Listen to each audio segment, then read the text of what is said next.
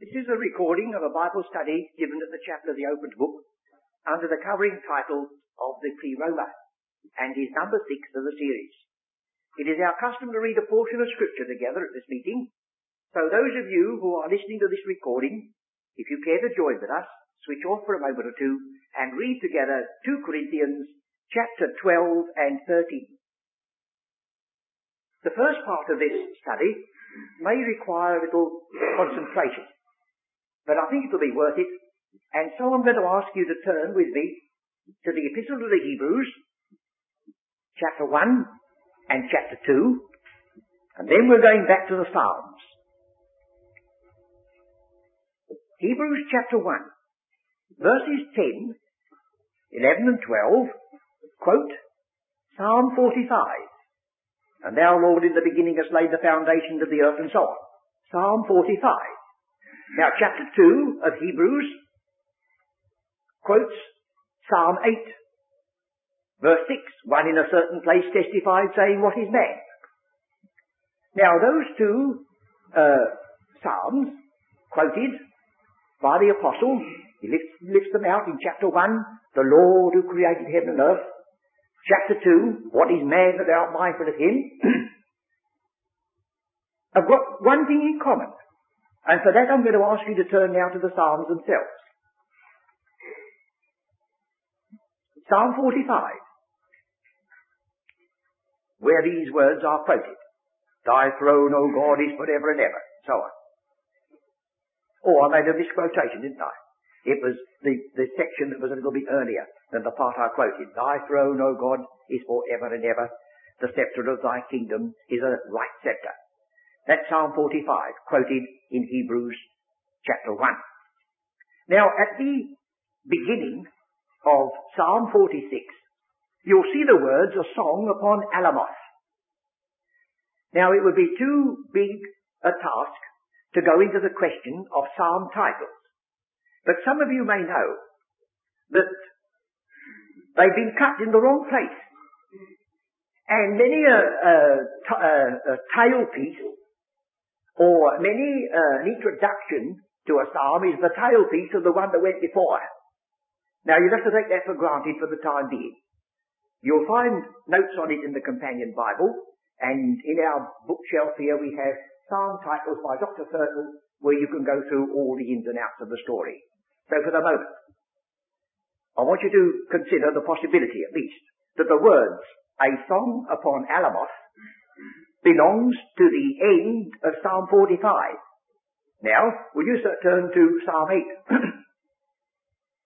And if you'll look at Psalm 9, it says, to the chief musician upon Muth-Laban. Now, possibly, you might look at those and never realise there was the same word. Because you see, what the translators have done is this. They've left the 2 letters A-L untranslated. In the one case, they called it Alamoth. But they've translated the letters A-L in the Hebrew language, meaning the word upon. And so this reads, upon Muth-Laban. But strictly speaking, it's Alamoth Laban.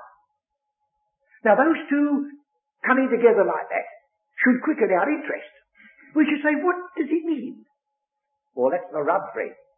There's been so many ways in which it's been interpreted, because being a sort of title, it's not grammatical. You can have a title that's got not enough parts of speech in it to make a real sentence, and yet, if you were speaking the language, you'd know what it meant. I was only listening to the wireless today, and a lady who was speaking about her relatives in Holland. She was engaged to a young man who'd gone out to Australia, and he was getting on so well that he sent a cable from Australia to her, said, will you come out and marry me? And she said, replied back, she said, yeah. So back came a cable, and it says, wacko! Well, she was very upset, because that sounded whack, a blow in the English dictionary. Perhaps he said it's all off. And they were all consoling with her till at last they got somebody who was able to say, that means absolutely okay, you see. Well, now you see, wacko, it's got neither noun nor verb or anything. but it meant a tremendous lot in a cable. Well, these titles, you see. So, they said, well, it means upon Muth-Laban, whatever that is. But the moment I saw that these two psalms had got this same title over the top, it started me off on another quest. And I've often found this, that if we'd only give a bit more credit to those early men who translated the Bible that they understood into the Greek language, and not be so independent of the Septuagint, we might have known it all along. Do you know what it says in the Septuagint against Psalm 8? It says, the secrets of the Son. And this word, alamos, means a secret thing. And ben means a son. How they get the la ben in, I don't know. But there it is. It's the secrets of the Son. Now, when the apostle was writing the Ephesians, he said, if you would understand my knowledge of the mystery of Christ, consider what I've already said. And what I'd already said in the same epistle, all things under his feet. Not merely sheep and oxen, but principalities and powers. He says, you find a match for that anywhere, with a knowledge of the glorious exaltation of the Son of God. So, I've just done that to stimulate your interest. If you want to go further in it, you can. There's an article in one of the recent volumes of the Berean Expositor that go into it a bit more in detail. But for the moment, we're just going to say, you see, how that says, if you want to understand the place that Adam occupies in the scheme of things, instead of trying your best to find it out, why not go to that psalm, which tells you, which puts the question, what is man that thou art mindful of him? It may give you a hint as to the whole purpose that God had when he made man. Now, it's worth that little preamble, isn't it, to make you say to yourself, oh, let's come to Psalm 8 again and see, shall we? Because you remember in Hebrews, it slides from Adam to Christ. We see not yet all things under his feet, but we see Jesus crowned with glory and honour, that he might taste death for every man. We see not yet that we see him, for Adam was only a picture of him that was coming. So, Psalm 8 for a moment. Well now, you notice how it starts. O Lord, our Lord, how excellent is thy name in all the earth, who hast set thy glory above the heavens. Now that includes all we've got on this chart, isn't it? The earth and the heavens. He's going to talk about man and his place in the scheme of things. And here he introduces it straight away with the Lord, who has set his glory above the heavens, and yet his name is excellent in all the earth. They are united together and linked. We find that when he's gone through the psalm, he says a part of it again at the verse 9. O Lord, our Lord, how excellent is thy name in all the earth. Now there's a double reference there. Lord, Lord. Will you look at Psalm 110, which again is a prophetic psalm concerning Christ. Psalm 110. The Lord said unto my Lord, sit thou at my right hand, until I make thine enemies thy footstool. That's quoted, you see, in the Epistle to the Hebrews. The Lord said unto my Lord. So there's this sort of consultation, difficult to express in human language without exceeding truth. But here was the Lord being addressed. O Lord, our Lord, how excellent is thy name in all the earth. He repeats it at the end as a refrain. Now we're going to read about some way in which the Lord is going to be glorified both in earth and heaven. Now, if we didn't know our God, and if we had the book shut, we could speak about his wondrous works, couldn't we? We could say some of the magnificent things that are mentioned in the scriptures to indicate his glory and his excellence. But you remember we read 2 Corinthians, and in chapter 12 he said, I've learned that when I am weak, then am I strong. And in chapter 13 he said, Christ himself was crucified in weakness. And he's only picking up what he said already in 1 Corinthians. That Christ crucified is the weakness of God. Weakness. Oh, you say he said he was the power of God. Yes, he said he's the power of God. But he said, after he said all that, he says, the weakness of God is stronger than men. Jesus Christ and him crucified is foolishness. But the foolishness of God is wiser than men. Don't you see, instead of always hammering on the idea of omnipotence and almighty power and staggering magnificence, the Lord says you should go in the same way that all the lot did. You're looking for the great thing, and you're misunderstanding greatness. Here's greatness. For the Son of God, with all his glory and all that he knew, to lay it aside, to stoop. And it's written of Christ that he was made a little lower than the angels. And yet the very same epistle that says that his fingers or his hands framed the heavens. Well, of course we know he must have been infinitely greater than the angels, and yet he stooped to the position of a little lower. And then in chapter 1 it says he's received a more excellent name than they. Well, of course he had a more excellent name before, but he's received it because he stooped. He's received it on our account as the mediator. So we've got this stress of the fact that when God's first great counter move of the rebellion that was brought in by Satan and caused the overthrow, instead of the magnificence, he put a man in the Garden of Eden. And David, looking out into the heavens, and of course you can take a casual glance at the heavens, and means nothing. You only got to be a little bit acquainted with what it's all about to be staggered by it.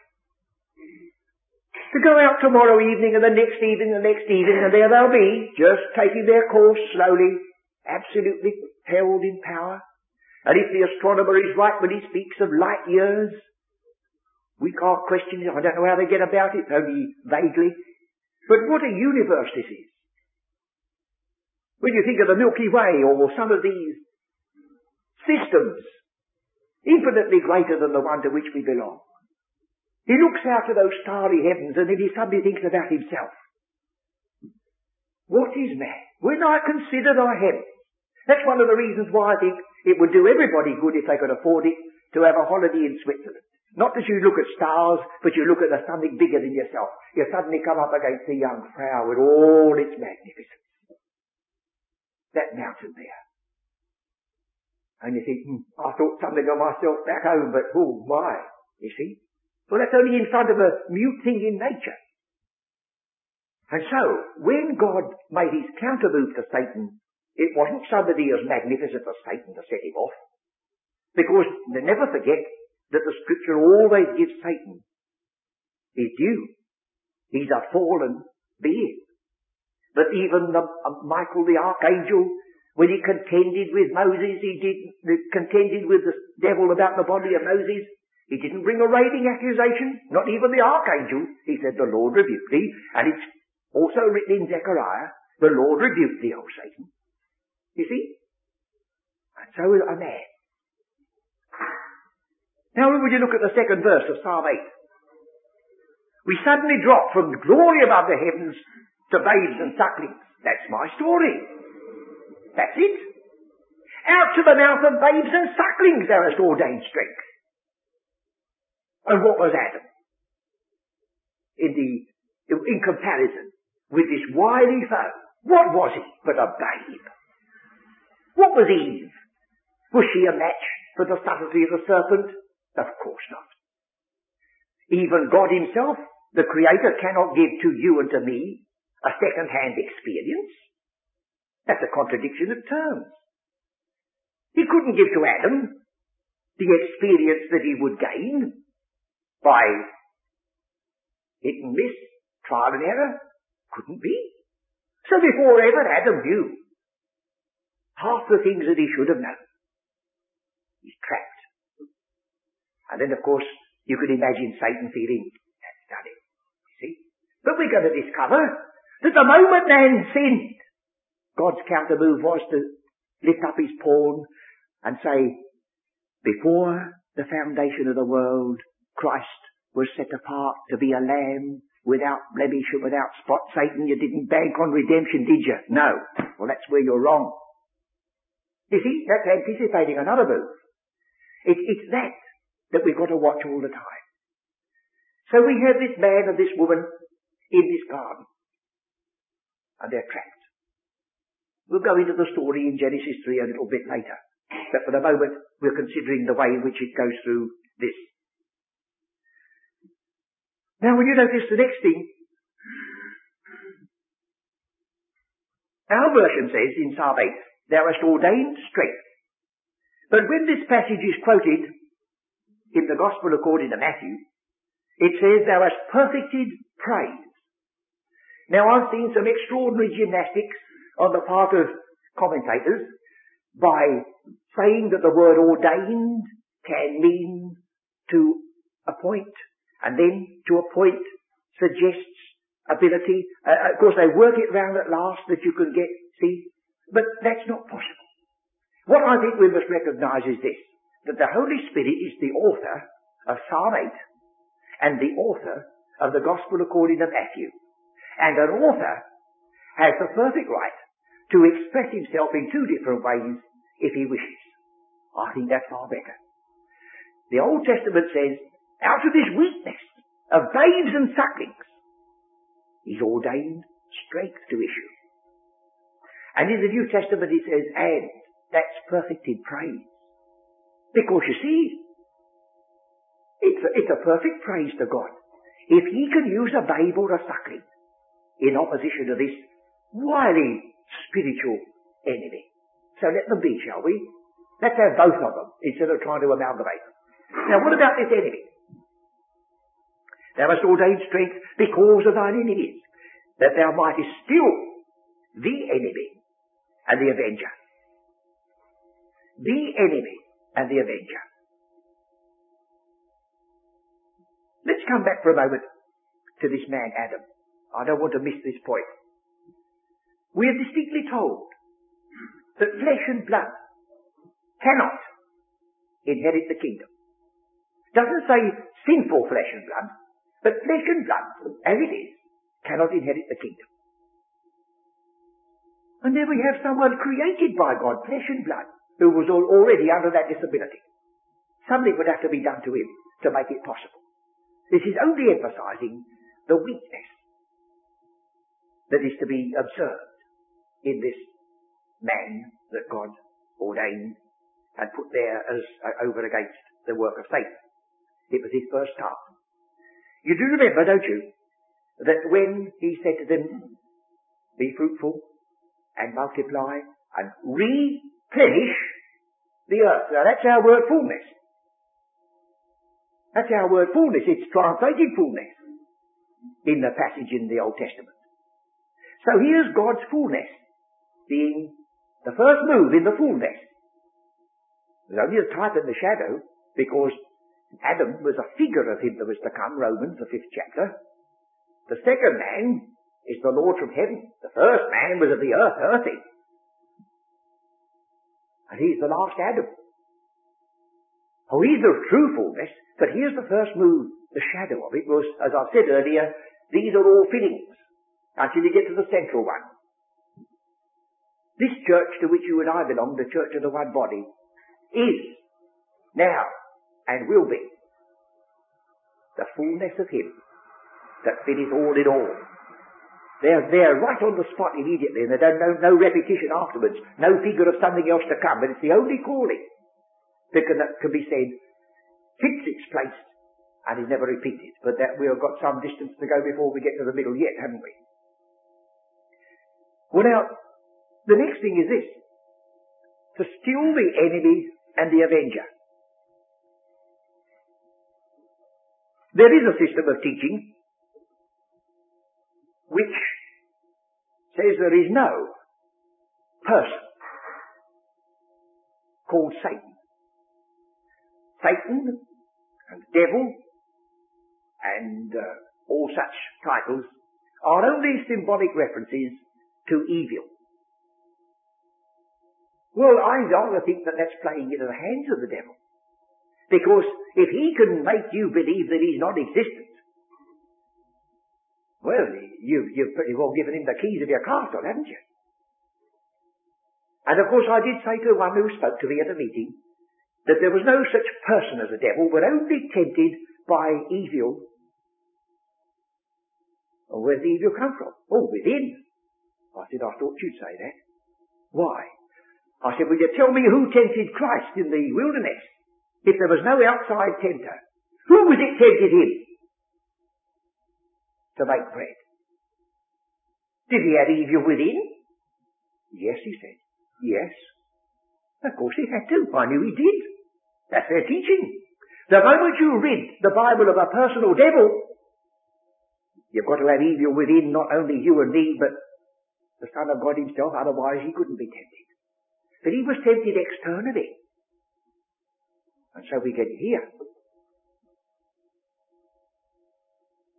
When you come to the New Testament, and the question was in the minds of the disciples, why the sowing of the seed and all this failure? You remember the parable. Then the next parable comes along and gives the answer. An enemy has done this. That's the answer. If you're not able to say when you look at all the catastrophes and all the baffling experiences that are written in the scriptures and which people know by their own lives and experiences, if you don't know there's an enemy at work, you will be baffled as to how are you going to explain it. But if there is a potent enemy, one that is not to be trifled with, if this earth is a very battleground of light and darkness, truth and the lie, Christ and Satan, we can begin to understand in some of the perplexing things at least have got to show a reason. Now the next thing is this, and I think you will be interested in this little bit, that thou mightest still the enemy. Now that word still is the Hebrew word Shabbath. S-H-A-B-A-T-H. Have you got it? It's the word Sabbath. Now, the moment you get that, you say to yourself, there's a little light coming on the emphasis upon the Sabbath. This word still is the very word that's used in Genesis 2, verses 2 and 3. And the Lord God rested on the Sabbath day. Rested from all his work. And we are assured that God needs no rest in the sense of being tired or weary. It was a symbolic rest, wasn't it? And you remember in Hebrews chapter 4, it says, there remaineth a Sabbath tisbos. There remaineth a Sabbath keeping for the children of God. And some of us have probed the scriptures. We've been a bit diffident over it. But we do feel there is a good deal to be said to the thought that the millennial kingdom, being 1,000 years, is the seventh day of God's working week. And we begin to realize that it was in the mind of God at the beginning. And so he planned the creative preparation of earth for man to occupy just 6 days. It's very unscientific to try to teach that God created heaven and earth and all that you can think of in 6 days. Doesn't say so. It says in the beginning he created the heavens and the earth. But the present earth and the heavens above it were a special work on the part of God, getting it ready for man and the carrying on of the redemptive purpose. And that is to pass away. And then you remember you could go through these scriptures with this emphasis upon 7 until at last you reach the 1,000 years. It won't do us any harm to be reminded, especially as we have this recording for others who may not have it so clearly in their mind. You get the 7 days of Genesis, the creation week. And then you remember that we have the period of time that elapses between Passover and Pentecost is 7 weeks. That is the case with regard to our holidays too, because they coincide with Easter and Whitsun, 7 weeks. And then the festival year of Israel is 7 months. Their year is the same length as ours, 365 days and a quarter and odd bits. But so far as the typical festival year is concerned, it ignores 5 months and completes the whole festival year in 7 months. There must be a reason for that, mustn't there? And then we have a sabbatic year. Not merely 7 days, Sabbath, but the 7th year is a sabbatic year to be observed by Israel. And then we get the Jubilee. 7 times 7, 49, and immediately the 49 years is complete, they sound the trumpet and the Jubilee is introduced. A wonderful picture of what God has in view in the purpose of the ages, when all inheritance shall go back to the original legatee, when all debts are cancelled, when all slaves are set free, so that there was a law in Israel for the sale of property, that as you got nearer and nearer to the Jubilee, so your property got less and less in value, because whoever bought it had got to give it up at the sound of the Jubilee trumpet. Oh, what a wonderful picture. When that trumpet sounds in the glorious future, all our debts gone, all our forfeitures made up, all bondage gone. That's God's purpose. As I've been tempted sometimes, being born in London, within the sound of Bow Bells, I've been tempted to say Jubilee, which you mustn't put that on a record, but I suppose it's there. Jubilee. Then you see, not only do we have the 7 times 7 years, but now we're coming up to the 70 times 7 of the great prophecy of Daniel. Within a period of 70 times 7, 70 weeks, God is going to finish transgression and make an end of sin and bring in, everlasting righteousness. And then we get the one day of the Lord, 1,000 years. Well, that's just the climax, isn't it? And we know enough of the chronology without being able to be sure up to a year. We know enough of the chronology of the Old Testament because it all links up together there so wonderfully, that we are practically drawing near to the close of the 6,000 years of history since Adam. Well, then the next thing is the millennium then. The next thing is the 7th, the rest. Well, that word is picked out by God to deal with that enemy. And when I come to the 7,000 years, what do I find? You read Revelation chapter 20, that he took that old serpent, which is the devil and Satan, and he was put into hold, into prison, for 1,000 years. That stilled the enemy, didn't it?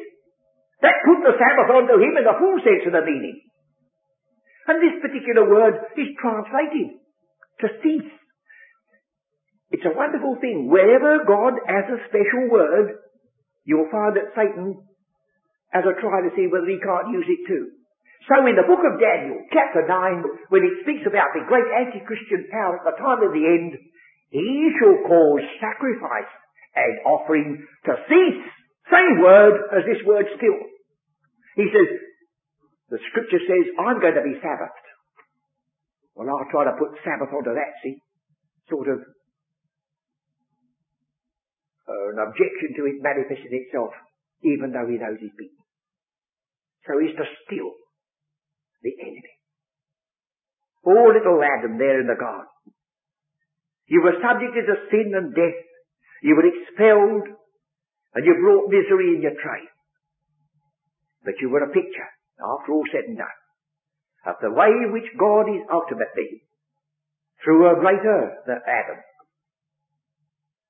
going to still that enemy and that avenger. And you may have to wait 7,000 years for it, but it's coming. It's coming surely. Don't you think it's worth then noticing these little incidental words? How many times we read, say, a psalm. I wonder how many times it's been sung by people in church. And I suppose, without being unkind, it's never flitted across their mind or memory half the things. Why it should link babes and sucklings with the glory in the heavens, and why babes and sucklings should be associated with sinning and enemy. But you see, this is letting right in on the character of God's method. He uses the weak and the frail, apparently, to triumph over the mighty. Then we just go further down. When I consider thy heavens, the work of thy fingers, well, that's, you see, in a psalm which speaks about Adam, it's speaking about Christ. The Hebrews 1 says, the heavens are the work of thy hands. And nobody's going to raise an objection and say, oh no, this says fingers, and the other one says hands. That's trivial, isn't it? So here we have Adam, in wonderful contrast with this one, whose fingers framed the heavens, and yet ultimately they're joined together. For one is called Adam the first, and one is called Adam the second. And one was the picture and type and pledge of the other. When I consider thy heavens and the work of thy fingers, the moon and the stars which thou hast ordained, what is man that thou art mindful of him? And of course there is a reaction to this on the part of some of God's people. They get as far as that, and then they say he is nothing to be accounted of. I think it was Spurgeon who travestied a prayer that he heard somebody. He not only spoke about thy dust in the presence of God, he spoke about himself, thy dust. But thy dust's dust. Well, that's getting a bit into the ridiculous, isn't it? To be so abject in the presence of God that he not only spoke about himself as dust, but he spoke about his children as dust, dust, dust, dust. But it's good to be humble. But it's good also to remember that God has said that when man was created, insignificant and weak though he may have been, he was crowned with glory and honour. Now that's as much gospel truth as John 3:16. It's just as much truth as saying all have sinned and come short of the glory of God. We want a balance. We don't want to be lopsided. This was forfeited. This was ruined. But Adam becomes a subject of redemption. And all those in Adam who are involved in sin and death have a Redeemer. And that Redeemer, their next of kin, who stooped down to flesh and blood in order that he might deliver them. So it says, what is man that thou art mindful of him? And the Son of Man that thou visitest him. Now, if that's referring to the same person, as it looks as though it is, a man can be called the Son of Man. Not because of the son of anybody else, because that's one thing Adam wasn't. Adam wasn't the son of any man. But he was the Son of Man, in the sense that the Son of Man is the typical outstanding representative. And when Christ came, he's called the Son of Man. And literally speaking, he wasn't the Son of Man. Man had nothing to do with him. So there we have the Son of Man, the title of Christ. The Son of Man, the first man in the garden. For thou hast made him a little lower than the angels. And the epistle to the Hebrews is more explicit in the margin. It's not merely made a little lower than the angels, but thou hast made him for a little lower than the angels. Well, that is a suggestion that there was a destiny awaiting him. He was made for a little, but he was destined to be above. You see, this man, in spite of the fact that he's crowned with glory and honour, is the part of the animal kingdom.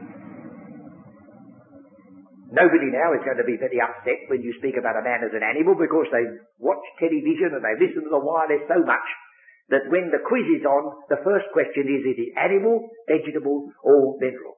Well, it's animal. Well, has it got 4 legs? No. Has it got 2 legs? Yes. Is it a man? Yes. That's an animal. A man belongs to the animal kingdom. There is no other kingdom higher in our creation. A spirit world is outside.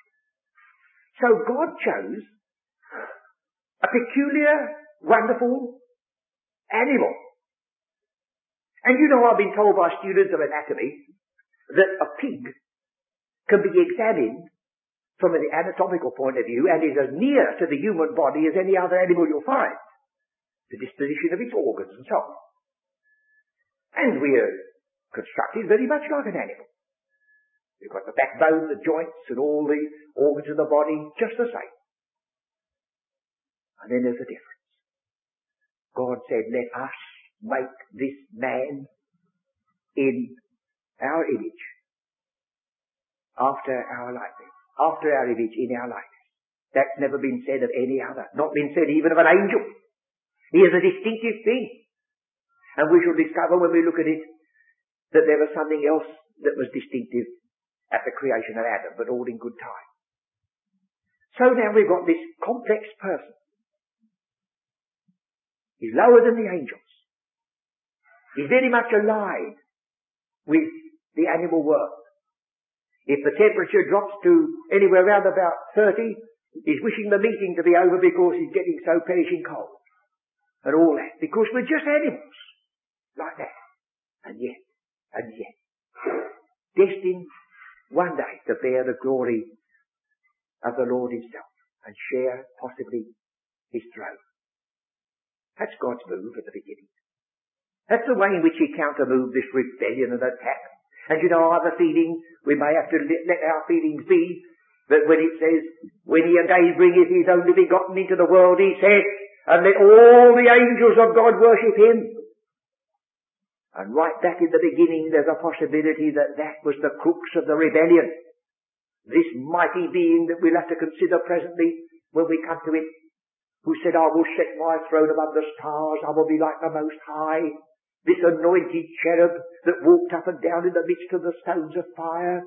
This one who is called the Messiah in Ezekiel, the anointed, rebelled against the idea of worshipping that one who was already the image of the invisible God and in whose likeness Adam was created. So he came into the garden with one object, to do as much damage as he could to that one. When we come to think of the enmity that's expressed, I've mentioned this before, but it's a part of our story. This enmity that we find everywhere isn't accidental. The very first use of it in the scripture, God himself undertakes to say, I will put enmity. It's not an accidental thing and we say, oh, what a pity. God says, I will put enmity between thy seed and her seed. He did it. It's here still. You can't shut your eyes to it. And then you come to that book of Job. The speculations as to who Job was.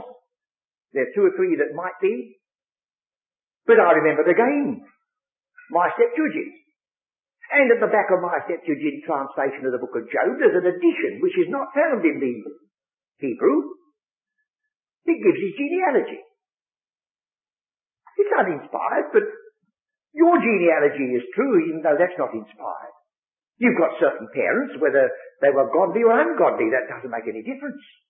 And so, in Job's own day, or within a reasonable time of testing, they put the names of people in that could be challenged. And as Job was a mighty prince in that land, he would have relatives and ancestors who were also concerned with dominion and power. So you couldn't go play about with a man's genealogy like that. And it says his name was Jobab, who afterwards was called Job. Oh, you say, I see. His name was Jobab. Well, why did they change it? Well, why did God change Abraham's name and call him Abraham? Simply because he wanted to change the meaning. He said, Abraham, I'm not going to call you by your Chaldean name anymore. I'll call you a Hebrew name, and I'll call you Abraham because you're the father of nations. Why did he change Sarah? He turned her into a princess. Why did he change Jacob to Israel, a prince with God? Well, then why did he change Jobab into Job? Why? Why, because the word Job is the word that you find in Genesis 3:15. It's the word enmity. The word Job is the word enmity. And then you've got the whole thing in a nutshell. You'd be blind if you didn't see after that the book of Job is the picture of the enmity between the two seeds, the sons of God going into the presence of God and Satan among them, and then there doth Job serve God for naught, and all this. And then the plastering of that seed of God. And at long last he comes out. Double. Even the number of his asses and camels are doubled. His family are repeated. And as I've said before, there wasn't a trace of Job's disease, because the name of one of them, Karen Havoc, means a paint box. And that didn't mean to say she got a complexion over the counter either. There's the story. There's the enmity, and there's the overcoming at last. And look at feeble little Job, and yet he comes out triumphant. He's called not only upright, but he's called perfect, because the word perfect is associated with a seed, as Noah was perfect. And even Jacob is said to be perfect, although our version says he was a plain man. It's hidden it. So there we have it. Now let's finish this looking at the psalm. For thou hast made him a little lower than the angels, and hast crowned him with glory and honour. And then it turns, you remember in Hebrews, and says, but we see not yet all things under his feet. We see Jesus, who was crowned with glory and honour for the suffering of death. That's what Adam couldn't do. But he was a figure up to a certain point. Now it says, thou madest him to have dominion over the works of thy hands. And this is where Paul comes in. Paul is the only man in the New Testament to put his finger on this verse. Thou hast put all things under his feet. Now the psalmist goes on to tell you what they were. He harks back to the book of Genesis, and it says all things that were put under the feet of Adam, a sheep, an oxen, beasts of the field, fowl of the air, fish of the sea, and whatsoever passeth through the powers of the sea. That's all. But it was a tremendous dominion, but there he was. But when Paul comes along, I want you to look at this now, because we are going to finish with this. Ephesians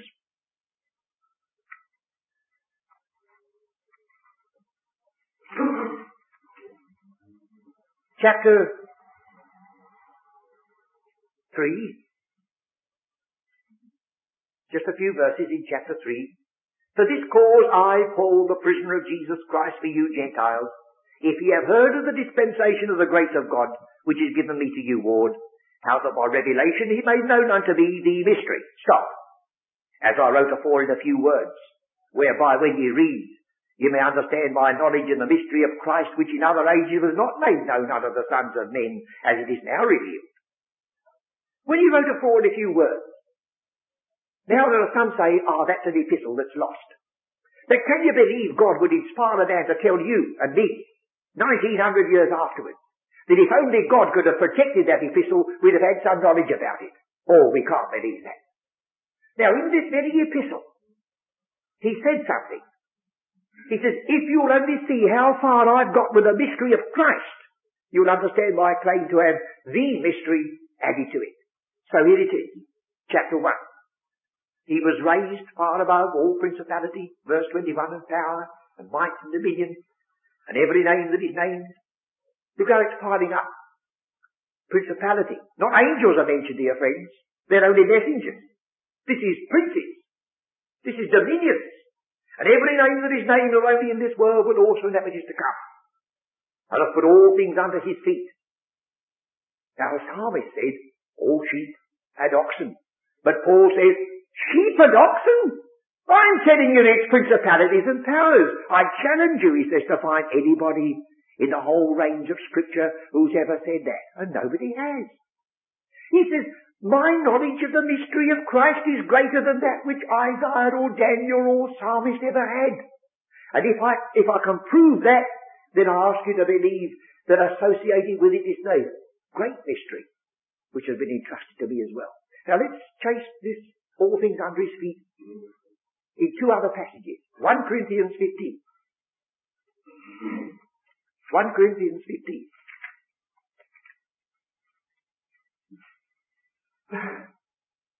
Verse 24.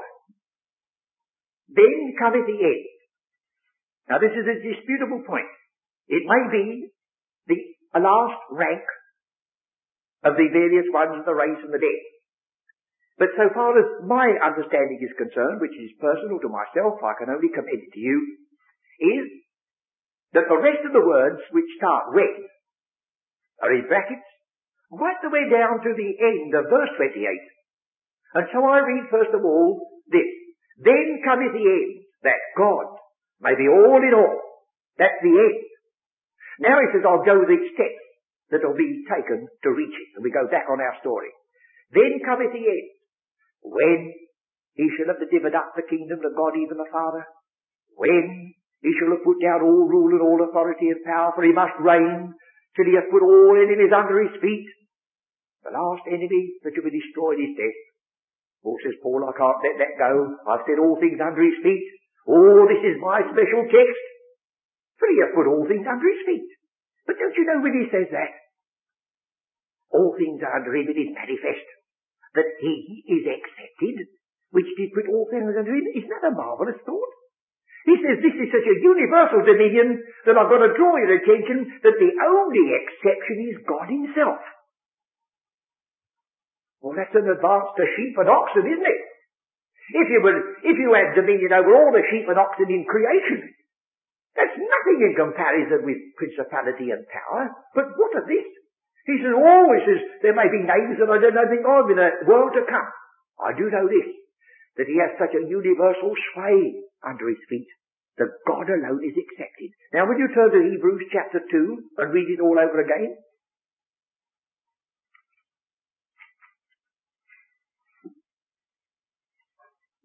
Verse 6, but one in a certain place testified, saying, what is man, that thou art mindful of him, or the Son of Man, that thou visitest him?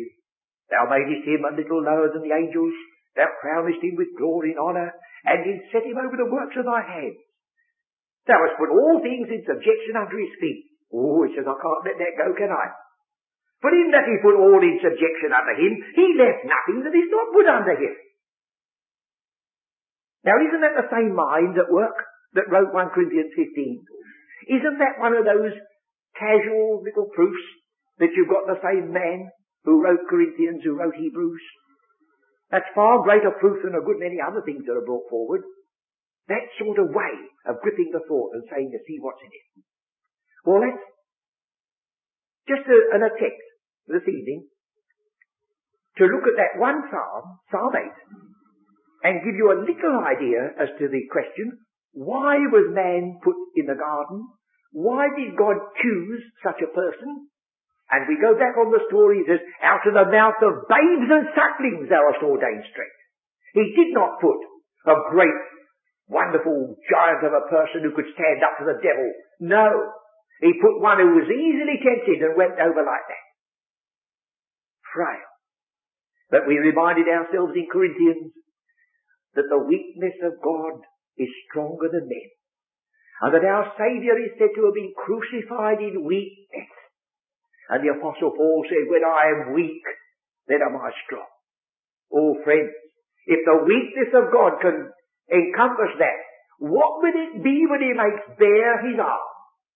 And when the words can be really said, the Lord God omnipotent reigneth. Oh, we're on the right side, friends. If God works like that, well, we take courage. He can use you. He can use me. Weak though we may be, and pass by some who in the estimate of the world are far greater.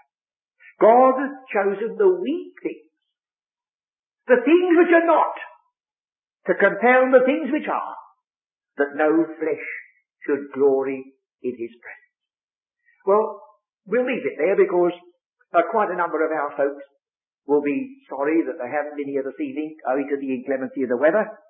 And there are other aspects of the constitution of man and the place he occupies that we shall have to reserve for another meeting. I hope that what you have seen has been sufficient to justify coming out in this weather, and that you will have a happy and speedy journey